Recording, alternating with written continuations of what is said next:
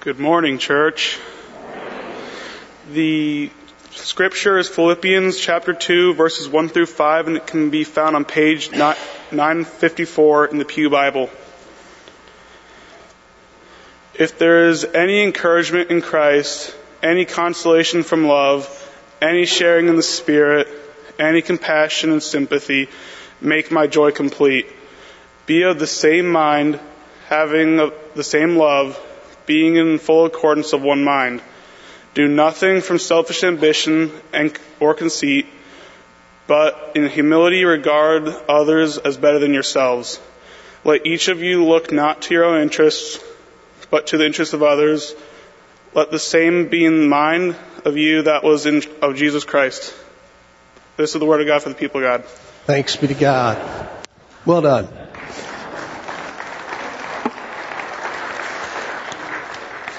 Thanks, Alex. So, around the world today, or certainly around the United States in Methodist churches, the second Sunday of February is known as Scout Sunday, Boy Scout Sunday. And I don't know if you had this experience in your youth, but actually, first time I ever came into a United Methodist church is because my Cub Scout troop was hosted at a Methodist church. I didn't grow up Methodist, but the United Methodist Church has this long historic relationship to our Scouts. And so I just want to say by the way, did you know that my partner in crime, the Reverend Mark Montgomery, is himself, in fact, an Eagle Scout?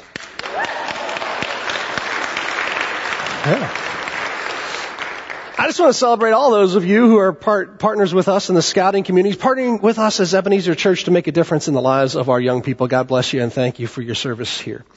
This morning we are continuing our sermon series. It's entitled A Crazy Little Thing Called Love. And the story goes that there was a man who one day came downstairs. It was a Saturday morning, and he said to his wife, "Baby, I realize that I haven't done enough to help you around this house. And this is a joint endeavor, the management of this household, and I haven't been pulling my weight. So I want to help today. I've decided I'm going to spend the day doing all the laundry." And so he went around the house, and he gathered every stitch of dirty clothes in the house. Took it all down to the laundry room. He commenced his work, and in just a few moments, his wife heard from the laundry room, "Baby, do I wash my sweatshirt in hot water or cold water?" And she said, "Well, honey, what does it say?" And he said back, "Ohio State."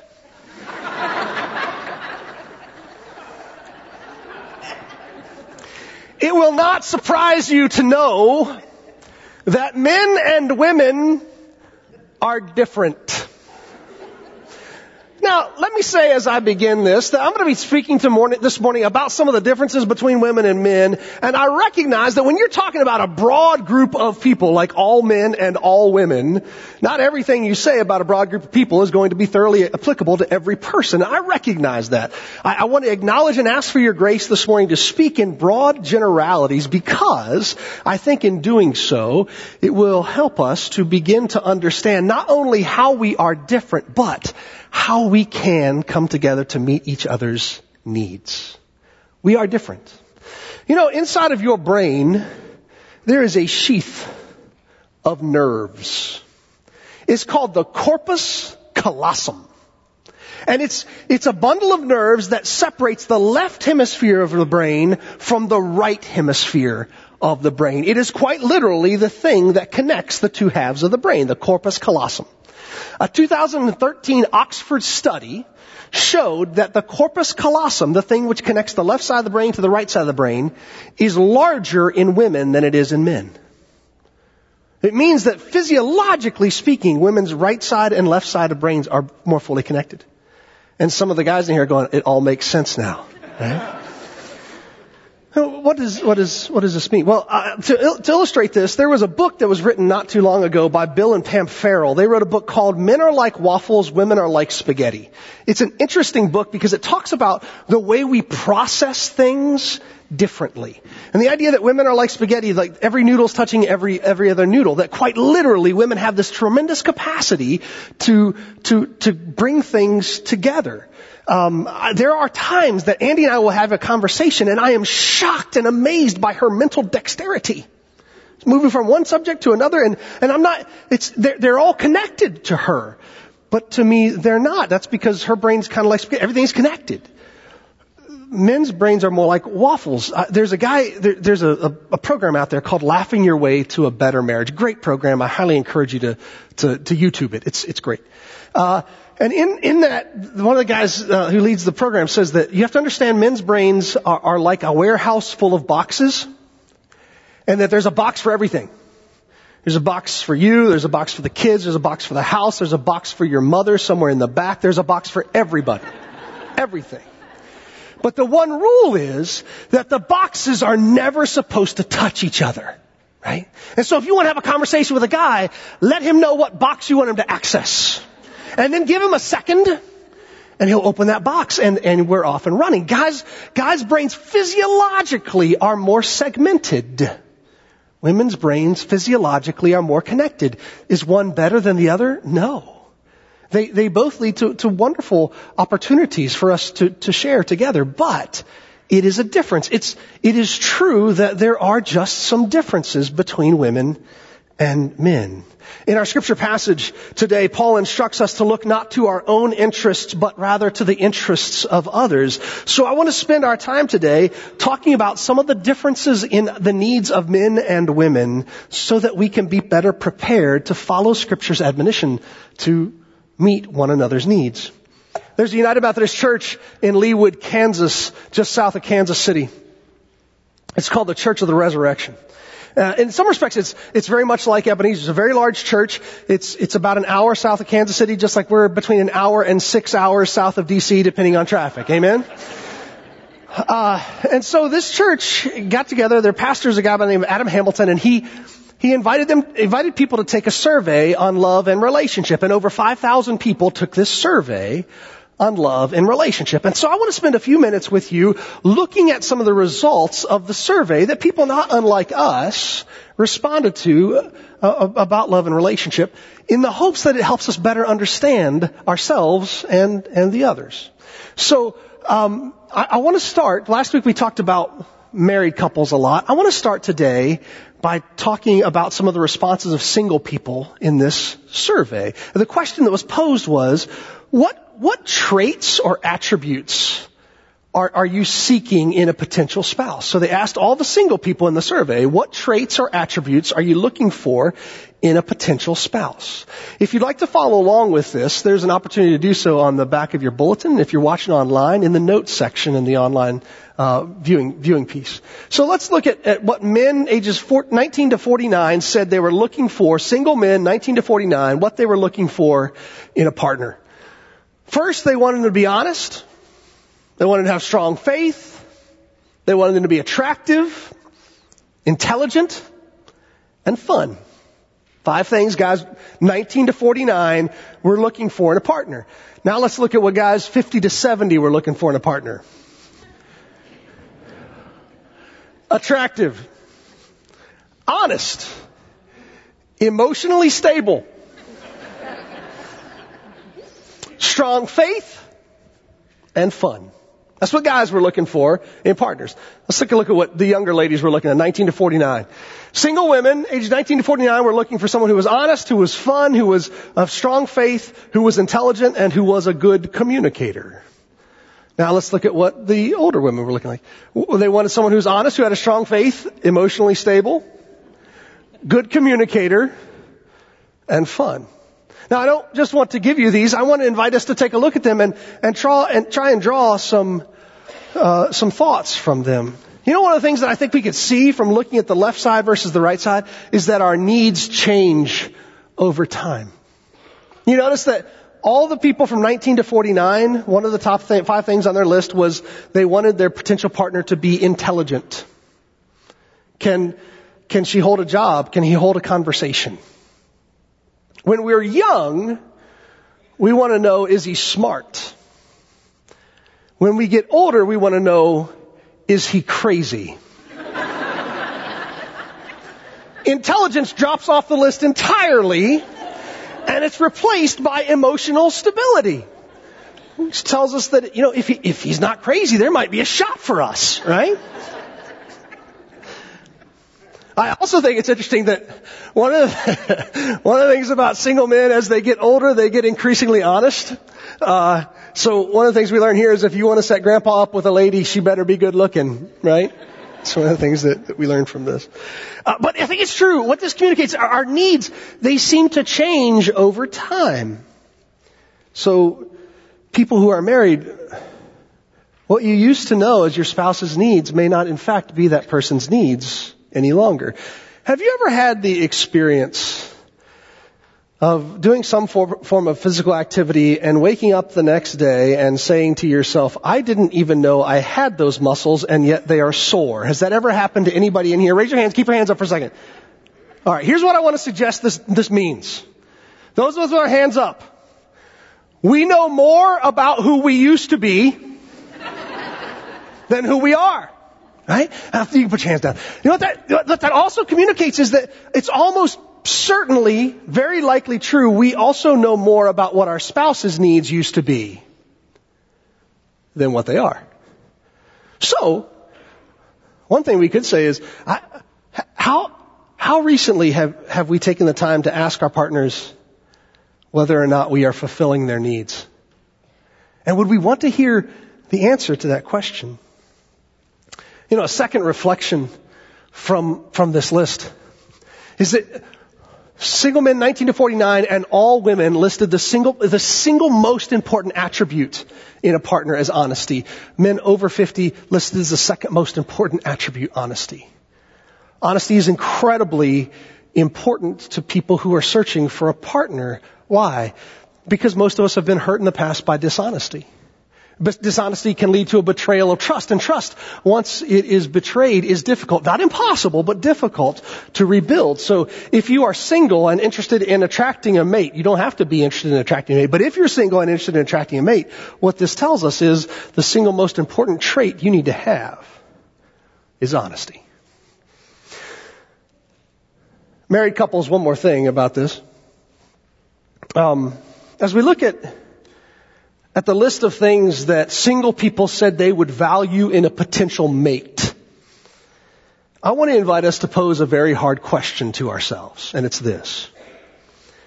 If you were not married to your spouse, would you still be the type of person they'd fall in love with? If you were not currently married to your spouse, would you still be the kind of person they'd fall in love with? And maybe your answer is yes, praise the Lord, hallelujah. But it can be so easy to get comfortable in our relationships. And to find ourselves perhaps slipping on some of the attributes that we in fact value in others. And so, it's worth asking, am I still the kind of guy she'd fall in love with? This kind of gal he'd fall in love with? If the answer is yes, great. If the answer is no, maybe we've got some work to do. What kind of work might that be? Well, a number of years ago, a guy by the name of Gary Chapman introduced an idea. It was called the idea of love languages. Most of you are familiar with the idea of love languages. But it's one of the things I talk about in premarital counseling. It's one of the conversations my wife and I regularly have. This piece of understanding helps set us up for healthy relationships in a way that is beyond most anything I have seen. The idea of love languages is simply this, that all of us possess within ourselves this emotional tank, this love tank. And that there are withdrawals taken from the love tank and deposits made into the love tank. And as long as deposits continue to be made, withdrawals can continue to be taken. As long as we continue to feel loved, we can continue to offer love. The problem comes, like with any bank account, if you stop making deposits and continue to make withdrawals, pretty soon you're going to be in trouble. Now, what Dr. Chapman said was a nuance to this. He said one of the challenges is that oftentimes when people are trying to express love to one another, they are expressing love in a way that the other person does not receive love. And that's where the 5 love languages came from. It's as if I spend all day shouting at the top of my lungs, I love you in French, but you only speak German, you're not going to understand. So Dr. Chapman said that there are 5 love languages people can potentially speak. Here they are. The first is words of affirmation. This is the primary love language that men speak. It's interesting to some people that words of affirmation, saying nice things to we big burly guys, is important to us, but the reality is that it is. It is the single largest love language amongst men. Guys want to know that you think we're doing a good job. Quality time is the single greatest love language amongst women. So you can imagine what would happen if I continue to try and share love through words of affirmation and my spouse continues to share love through quality time. I am trying to tell her I love her and she's trying to tell me that she loves me, but our tanks keep getting depleted because we're speaking a different language. A third love language is physical touch. Oftentimes people think of physical touch as sexual intimacy, but in reality, people who benefit from physical touch, whose love language is physical touch, it's really just about holding a hand or a pat on the back. It's simply a physical expression of love from their partner. Acts of service. I love you so much, I'm going to do this thing for you, and gifts. Now, the challenge is that we have a tendency to try and express love the same way that we receive love. So if I'm a words of affirmation guy, I tend to use words of affirmation. If I'm a acts of service person, I tend to use acts of service. And we've all heard the golden rule is that we should do unto others as we would do unto ourselves. You know, the change though, there's a change that comes with love languages. I want to suggest the new golden rule of love is this: do unto others as they would have done unto them. In other words, if I know that my spouse has a particular love language, rather than sharing love in my love language, I need to try and become fluent in his or her love language. If you are not familiar with love languages, here's what I want to invite you to do. Go to 5lovelanguages.com. Take a survey. It'll tell you what your primary love language is and probably what a secondary love language is. And it'll tell you what that means. So I want to encourage you, married couples, go and take that survey. Single people, go and take that survey. Know how you are best loved, what your love language is. But if you are somebody who knows all about these love languages, you've heard it 100 times before, I want to issue the same challenge to you that I issue in premarital counseling. It's this. It is true that naturally, inherently, we tend to be predisposed to one particular language, oftentimes a primary and a secondary language. And it's helpful for us to know the language of our partner and to try and express love in that. But one of the things I challenge people to do in premarital counseling is to recognize that in the course of our lifetime together, we have a chance not simply to know one or two love languages, but to become fluent in all of the love languages. We talked about it last week. Our love, it's not just something we try to make work. It's not simply something between a husband and a wife. When we love each other with passion and fire, when we love each other with tenacity, that love can set the world ablaze. That love communicates to others that God exists. Our love for one another is missional, so let's do it with excellence. And one way we can do that is by striving to speak all 5 of these love languages. Let me transition back to the survey for just a moment. It was really interesting as I was reading the results of this survey that these 5,000 United Methodists had taken about love and relationships. One of the things they asked of married people was, when do you feel most loved by your partner? And one of the things that towards the top of the list for both men and women was, I feel most loved by my partner when they are sharing their feelings with me. Both men and women said that. But one of the things that also came across in the survey is that there was a perception by women that men did not regularly share their feelings. I want to suggest to you that's not true. Guys share feelings. We just share feelings differently than women and men. I want to note, once again, I'm talking in broad strokes here. Guys have a tendency to express feelings in a factual way that will take us about 60 seconds or less. Right? This is what happened.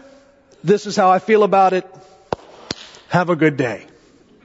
That's how guys tend to express our feelings. Not all guys, but a tendency. Women have a tendency to express their feelings with details. Is one better than the other? The problem is that oftentimes men are made to feel bad because of the way we express our feelings, when in reality, if we understand that both people in the couple have a tendency to express feelings, we just do it differently, then maybe we could modify the way we express feelings so that our partner feels not only heard, but they understand our feelings as well. But let me say this.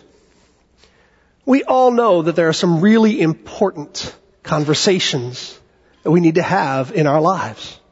And when an important moment for a conversation comes up, there's a fair chance that we're not going to be able to express the depth of our feeling in 60 seconds or less.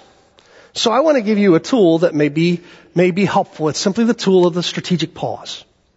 It's to call a timeout in the relationship and to say, honey, I need 15 minutes to tell you what I've been feeling and what I've been thinking and what I'm worried about, what I've been praying about. I need 15 minutes to tell you that. Ladies, if you tell us that, if you say that to us, here's what guys are going to do. Are you ready? It's going to look like this. That's what we're going to do. We're going to step back and then we're going to lean forward. And you're going to think, when we step back, that that's us trying to disengage from emotional conversation. It's not. You know what we're really doing? We're going back into our warehouse and we're getting your box. Okay? And we're bringing it out and we're opening it up. And if you give us just a second to access the box from the warehouse, then we're ready. And I believe that men in this room want to support their wives. Amen? And I believe women in this room want to support their husbands. Amen? We simply have to set one another up to be successful. And so, when we need to have conversations, we need to start out by saying, listen, I need to have a conversation.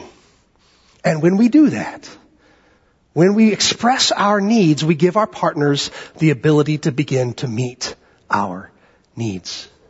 Yes, we're different. Yes, we are different. It's true. But we are not opposites. We're not in opposition. We are complementary puzzle pieces. We fit together. God made us that way. But it does require work for us to have healthy relationships and to love the way that God has demonstrated we should love. It requires work. And so, I wanted to give you a homework assignment if you would be willing. It's a mission should you choose to accept it. On the back of your bulletin, there are two little lines there. And above the lines is the question, what are two things that make you feel loved? I want to encourage you to write down two things that make you feel loved. It can be a love language thing. It could be an activity you participate in with your spouse. Something that makes you feel loved. My love language, words of affirmation. I've told you this story before. It was 1.5 years ago, so I'm counting on you not remembering it. But it bears retelling here.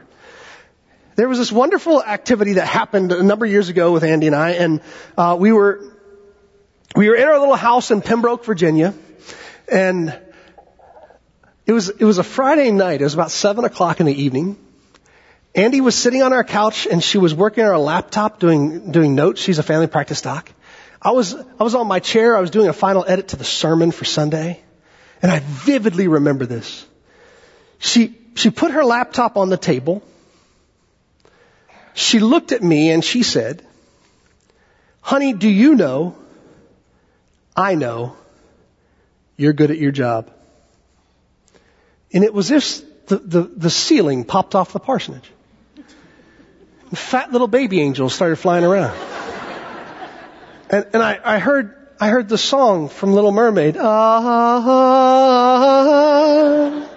And I thought, finally, she gets me. I'm still working to learn her love language, but she learned mine. Praise the Lord. I can tell you, my friends, if we will take the time to be expressive to our partners about how they can best love us, I believe they'll listen. So write down some things that make you feel loved. And then if you're married, share those things with your spouse. Let them know. If you're single, write those things down. Reflect on them. Share them with a family member, a loved one, a friend. Help them know how they can love you well. Scripture tells us that we should meet each other's needs. And to do this, we need to be aware of what those needs are. That often our spouse's needs are different from our own. But God has given us the gift of one another and the opportunity to do what God modeled for us. God's given us the chance to meet each other's needs. One final thought today.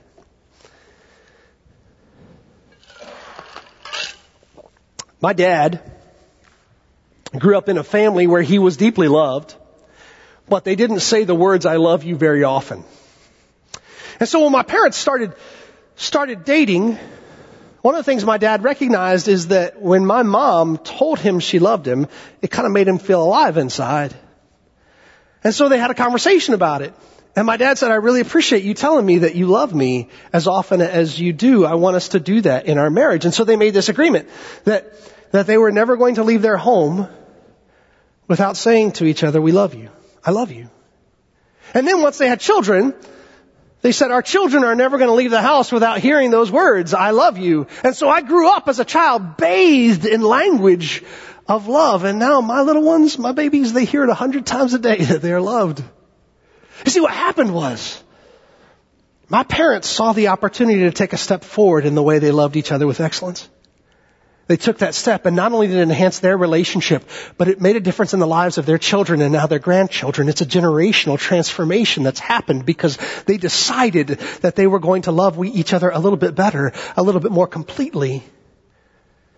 We have the opportunity to try and love the way God loves us, with excellence and beauty. But it's not easy. And we actually need each other's help, along with the Holy Spirit. We need each other's help to love each other well. So know what your needs are. Communicate them. And do your best to meet the needs of those who mean the most to you in the world.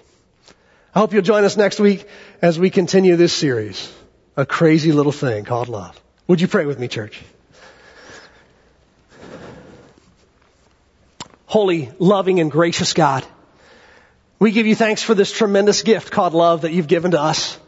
We give you thanks for the way that you've demonstrated your love to the world most beautifully through the event of Jesus Christ.